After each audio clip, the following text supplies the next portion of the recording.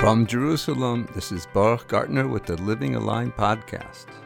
Teachings from the Hasidic masters, providing the tools you need to live with greater vitality, connection, and joy. So many people that I talk to are asking a question that the Jewish people asked thousands of years ago. After going out of Egypt, receiving the Torah, when they stood on the border of the Promised Land, and they said, is it possible? Can we do it? Are we righteous enough to make this leap of faith?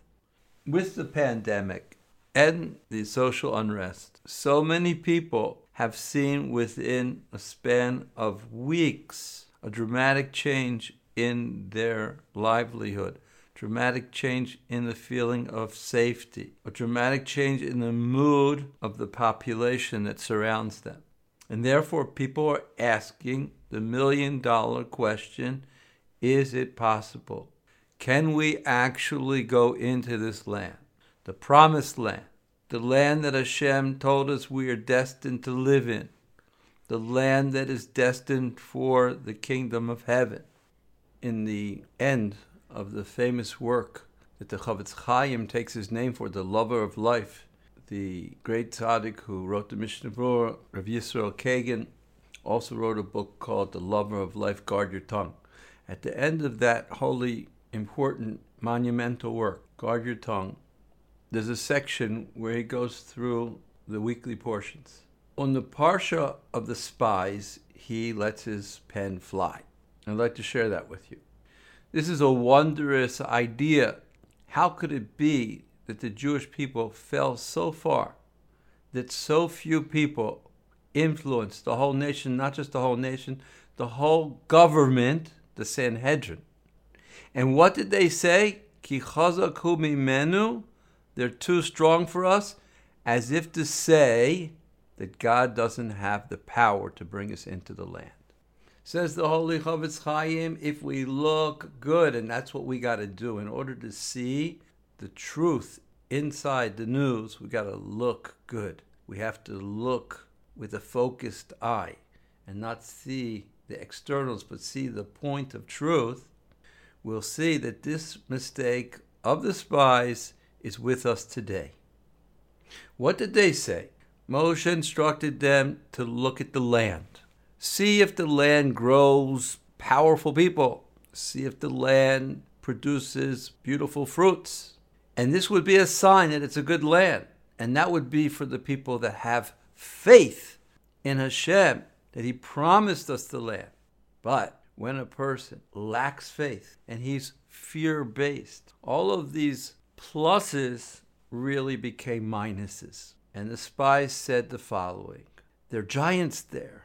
And in order to conquer them, we have to be tzaddikim. We have to be totally righteous. And we're not. We just worship the golden calf. We know who we are. We're not fit for the land. But it's false, says the Chofetz Chaim. The headspace of the spies was a mistake at its root. Don't say that Hashem will not save us if we're not perfectly righteous, but rather say to yourself, the only reason Hashem wouldn't save us is if we rebel. Ach ba'Hashem al timrodu. Don't rebel. It's built on a false belief. Hashem is a God of loving kindness. The Torah is not stringent on a person. Because if we believe with perfect faith in Hashem's loving kindness, we'll recognize that Hashem doesn't expect us to be perfect in order to be engaged in His service. Not to engage in Torah and not to engage in mitzvahs. Many people think that if I choose a life of service to Hashem, I have to learn day and night. The Chofetz Chaim says it's not true. The first thing they ask a person after 120 is, did you work with faith? Did you establish times of learning of Torah? Not did you learn day and night. Not did you give up your whole life for Torah. The same thing is with going to Eretz Israel. A person says, no, I can't be like those altruistic settlers. The land of Israel is a good land. The land of Israel is for all different types of people, but not for people that want to rebel against Hashem. The spies looked at the inhabitants of the land and saw giants, and they were afraid. So much so they were afraid, they heard the giants saying, "Look, there's little ants that look like people in the vineyards." And so too we were in our eyes. These words resonated with them because that was the way they felt about themselves. Ask the Chafetz Chaim, did you ever see a person who was afraid of a big loaf of bread? Kalev and Yeshua knew the truth. Don't fear the people because they are our bread. We aren't afraid of them. They're afraid of us. Kalev and Yeshua could see giants that were lacking life force. Why? From the fear. What happens when a person is full with fear? He loses his soul. He becomes empty. Even though they appear to be giants, they're without a soul. And this is the way Hashem works. Hashem is not telling you it's your muscles that are going to get you to the land of Israel, the promised land. It's the belief that that's the will of God, and that somehow, some way, He's going to make that happen. And how does He make it happen? He opens the door, and those people that don't have faith will vacate the land for those that do have faith. The Yetzer Hara makes us think this way because he wants us to come to a place of yiush, giving up, and to make ourselves small like grasshoppers. We're not grasshoppers. We're giants. The giants are the grasshoppers. They're pieces of bread. Hashem is the loving God.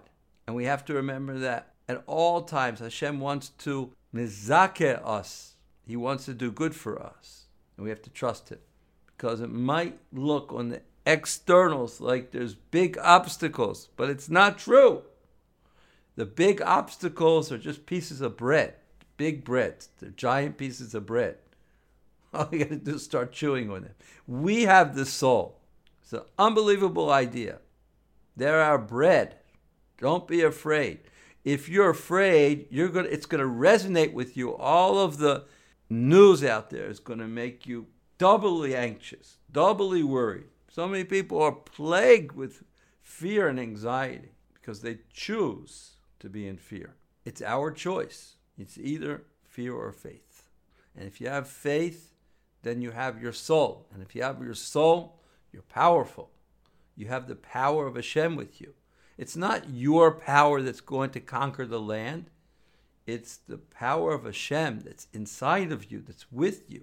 He wants this for you. You are my children, and this is my land, and I want you to come home. Always stay connected and subscribe now to the Living Aligned podcast.